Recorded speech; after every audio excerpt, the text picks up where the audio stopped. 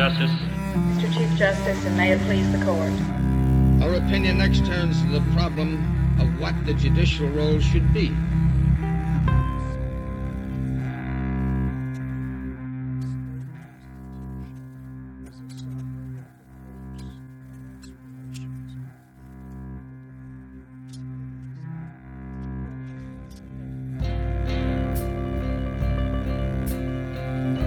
This is Life of the Law.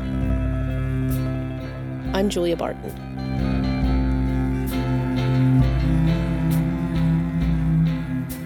A while ago, we got a pitch from a reporter in Alabama named Ashley Cleek. She wanted to do a piece about the state's constitution. Oh, please, I thought. I know this is a podcast about the law, but state constitutions? That's not even a story. But Ashley said in Alabama, it is a story. Maybe the biggest story of them all. And she was right. Here's Ashley. Brenda Ivy grew up on a farm in North Alabama. Her grandparents raised hogs. Brenda ate lots of pork. She didn't have any problems with farming or pigs. But everything changed 16 years ago when a hog farm moved across the street from her.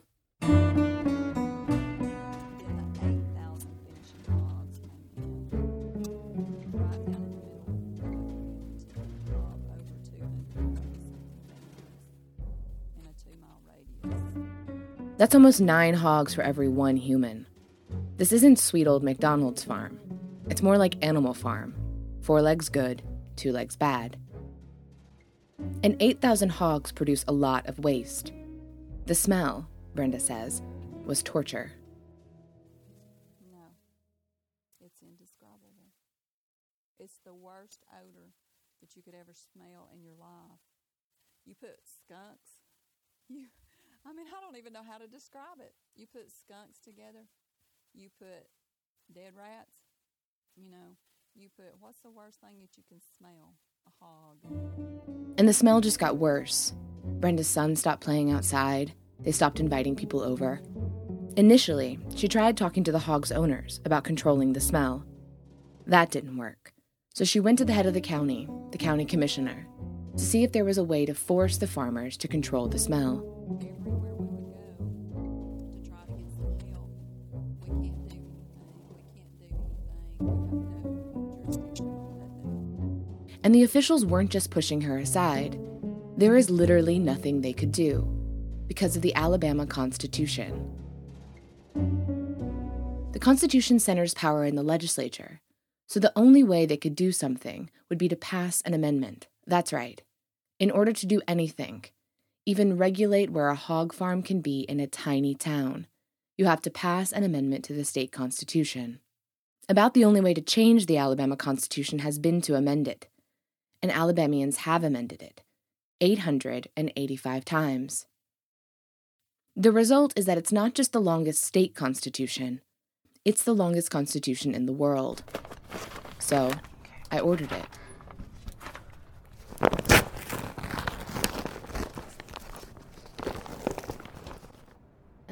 United States Constitution and the Constitution of Alabama in 1901. And this is what it sounds like. I think I broke my recorder. The Constitution is as thick as War and Peace. The edition I got was 13 years old and missing almost 200 amendments. Even so, it still weighed in at 3 pounds. So how did it get so long and complicated? The story starts after the Civil War. The federal government has guaranteed the right to vote for all men, regardless of whether they are black, white, wealthy, or poor. At the time, Alabama was almost half black, and wealthy white landowners and businessmen worried they could lose control of the state. The state was also in deep debt. County and city governments had issued bonds for railroads and other construction projects. When the projects floundered, the whole state was left with the debt. So in 1901, politicians called a convention to draft a new constitution. Wayne Flint, a professor of history at Auburn University, explains. There's nothing about the founding fathers of modern Alabama that was in any way representative of the population at the time. There were 155 delegates. There were very few farmers, and yet farmers constituted the overwhelming majority of the population of the state of Alabama. It was disproportionately economically elite planters, large landowners. There were no women, obviously. There were no blacks. The men kept notes of everything said during the convention. Flint reads what was said by John Knox, the president of the convention. And what is it that we want to do? Why, it is within the limits imposed by the federal Constitution to establish white supremacy in this state. Well, I mean, that doesn't leave you much wiggle room. The best way to ensure white supremacy was to make voting extremely difficult. The 1901 Constitution outlines a poll tax, property, and literacy requirements in order to vote. And it worked. After the Constitution passed, voting numbers of African Americans and poor whites plummeted. They took care of the debt issue, too. Counties and cities lost the authority to issue bonds, increase taxes, or even zone land, like for a hog farm. But they went even farther. The state was forbidden from making internal improvements, meaning no building highways, bridges, or harbors. The anomaly in Alabama being a state that still to this day cannot build a road, cannot build a bridge, cannot build a waterway, cannot build a railroad track or anything else at state expense, cannot advertise for businesses, cannot promote industry, cannot float bond issues for purposes of attracting new industry, unless there is a separate constitutional amendment that allows that. It's the wildest thing. I mean, people look at it and they say, how can this possibly be? Every time the state of Alabama wants to build something, they have to change the Constitution. And the amendments start to pile up immediately.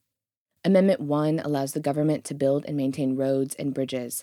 Amendment 12 adds harbors. Amendment 58, airports. But there are parts that haven't been changed, even with an amendment, like the discrimination in the Constitution. Even though federal courts have ruled that segregation and discrimination based on race are unconstitutional, the Alabama Constitution still contains the racist language from 1901. For example, the education article still reads, "Separate schools shall be provided for white and colored children, and no child of either race shall be permitted to attend a school of the other race," while another section banned interracial marriages. Other states like Indiana, Oklahoma, Louisiana, Maryland had similar articles in their constitutions. What's different about Alabama is that the language is still there. But look how embarrassing it is. Albert Brewer has been a politician in Alabama his whole adult life. He was in the legislature. He was governor.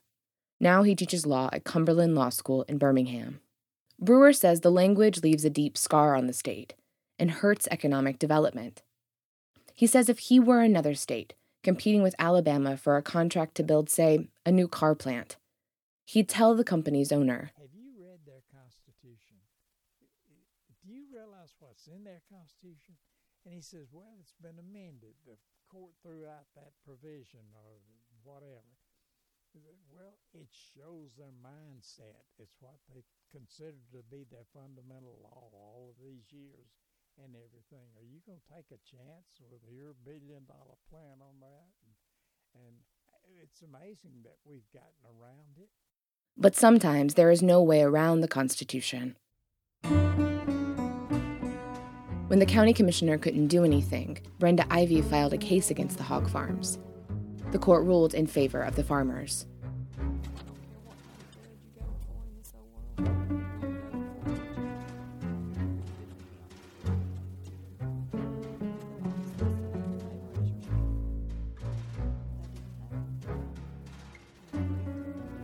After about 6 years of fighting the hog farms, Brenda says she stopped.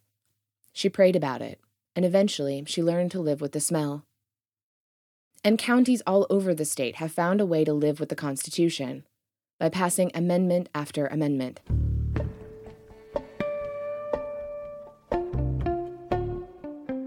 Amendment 34, tax for malaria control in Limestone County. The governing body of Limestone County must levy and collect tax for use in the control of malaria. Amendment 351, special property tax for control of mosquitoes, rodents, and other vectors of public health. Amendment 492 promotes the catfish industry. The legislature may hereafter, Amendment 449 denounces the boll weevil. Notwithstanding any other provisions of this Constitution, the legislature may hereafter, Amendment 497, prohibition of overgrowth of weeds and storage, Amendment 520, excavating human graves in Madison County. The Madison County Commission is hereby authorized, with or without charge, to provide for the... It's unwieldy. Imagine you make a terrible soup, but instead of throwing it out, you decide you can fix it by adding to it more salt, some garlic, Tabasco, pepper, and then you make your family eat the soup for weeks. Alabama has been doing this for 113 years. Let's say Etowah County wants to prohibit bingo.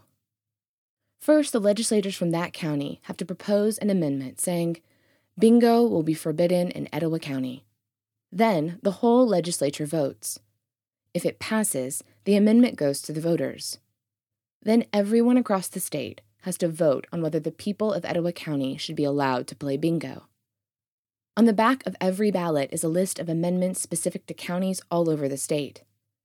And if that county is 300 miles away, it can be hard for voters to know the issues or care how or if they vote, even though how they vote can dramatically change life in that county. For example, back in 2004, the city of Trussville proposed an amendment that would allow them to raise property taxes to build more schools. The legislature passed the amendment, but when it came to a statewide vote, voters axed it. But some Alabamians argue this is the way government should be. That is representative democracy, and that's the way we've been doing it. That's Eunice Smith. She heads Alabama Eagle Forum, a conservative advocacy group in Birmingham. Smith argues that the process allows for all Alabamians to have a voice in how their state runs, and to keep track of which counties are passing what laws. There ought to be some accountability beyond the county level on some issues, and right now, voters can decide that, and they're deciding it by constitutional amendments. That's not a bad thing at all. But it leads to a lot of amendments. And while several attempts have been made to scrap the whole Constitution, it's really hard to do. A majority of the legislature would have to pass a bill calling for a new constitutional convention. Then it would go to a statewide vote. That's never happened, partly because many people worry a new constitution could be worse. Also, if you change the Constitution, each article and amendment would likely be challenged in courts for years, maybe decades, and it'd be expensive. Currently, no one is publicly calling for a rewrite. Instead, a group has been appointed to review the Constitution section by section and recommend changes. Right now, the group is working on the education section, trying to remove the racist language. But historically, it's been difficult to rewrite. As recently as 2012 and 2004, voters rejected attempts to amend the wording. They were afraid that changing the wording could change taxes and how schools are funded. And this is what many claim has kept the Constitution from being changed: taxes. The Constitution sets up the tax system, and taxes in Alabama are low. Property taxes is the second lowest in the nation. Farm and timberland is not taxed at market value. But John McMillan, Alabama's Commissioner of Agriculture and Industries, says it's not just farms and timber. No one wants taxes to be raised. When you start talking about doubling, for example, property taxes, homeowners are not going to be in favor of that. Property owners across the state have voted time and again not to change the constitutional article on taxes. So the state goes section by section, rewording some parts of the Constitution, leaving others in place. The changes go to a statewide vote every 2 years. And so, Alabama waits. But whatever happened with Brenda Ivy and the hogs? It's been a year since the stink went away. The hog farm stopped production, but Brenda doesn't know if they'll come back. What she does know is that this was the first Christmas in 14 years with no hog smell.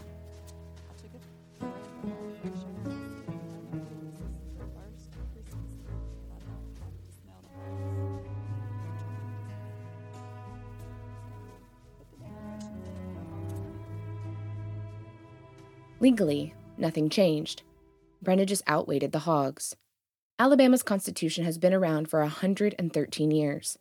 and people in Alabama have learned to live with it, or at least to ignore it.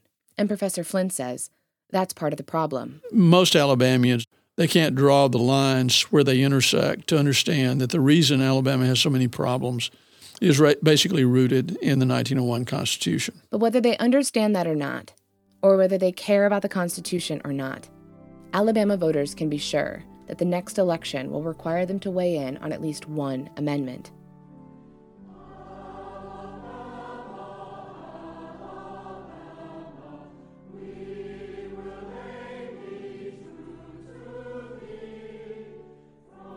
For Life of the Law, I'm Ashley Cleek.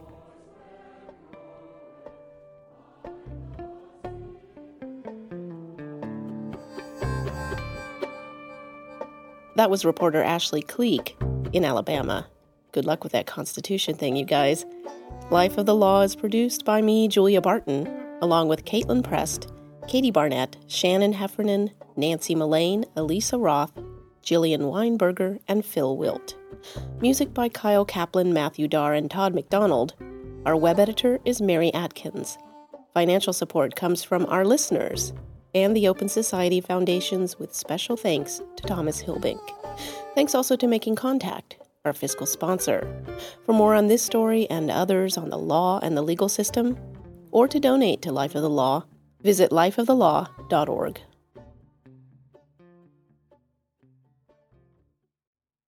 Hi, I'm Amy Choi. And I'm Rebecca Lair, and we are the Mashup Americans. The Mashup Americans. Think of us as your guide to the hyphen America world we live in. Are you first-generation Korean-American, married to a Colombian Mexican-American, and making beige babies? Us too. Or do you speak 3 languages and eat Salvadoran pupusas at Shabbat? Is Spanglish your best language? That's me. Spanglish is definitely your best language. Yeah, it was kind of a problem in graduate school. Don't worry about it. We're done with that. So we've got a new show here on the awesome Infinite Guest Network. You can go search for Mashup Americans in your favorite podcast app and check it out. We've got a great story about the mashup life of Donald Trump. Oh, and I just went to Margaret Cho's house to Netflix and chill. Kind of. Oh my God. Vamos, let's do this. As we like to say, get to know yourself, America.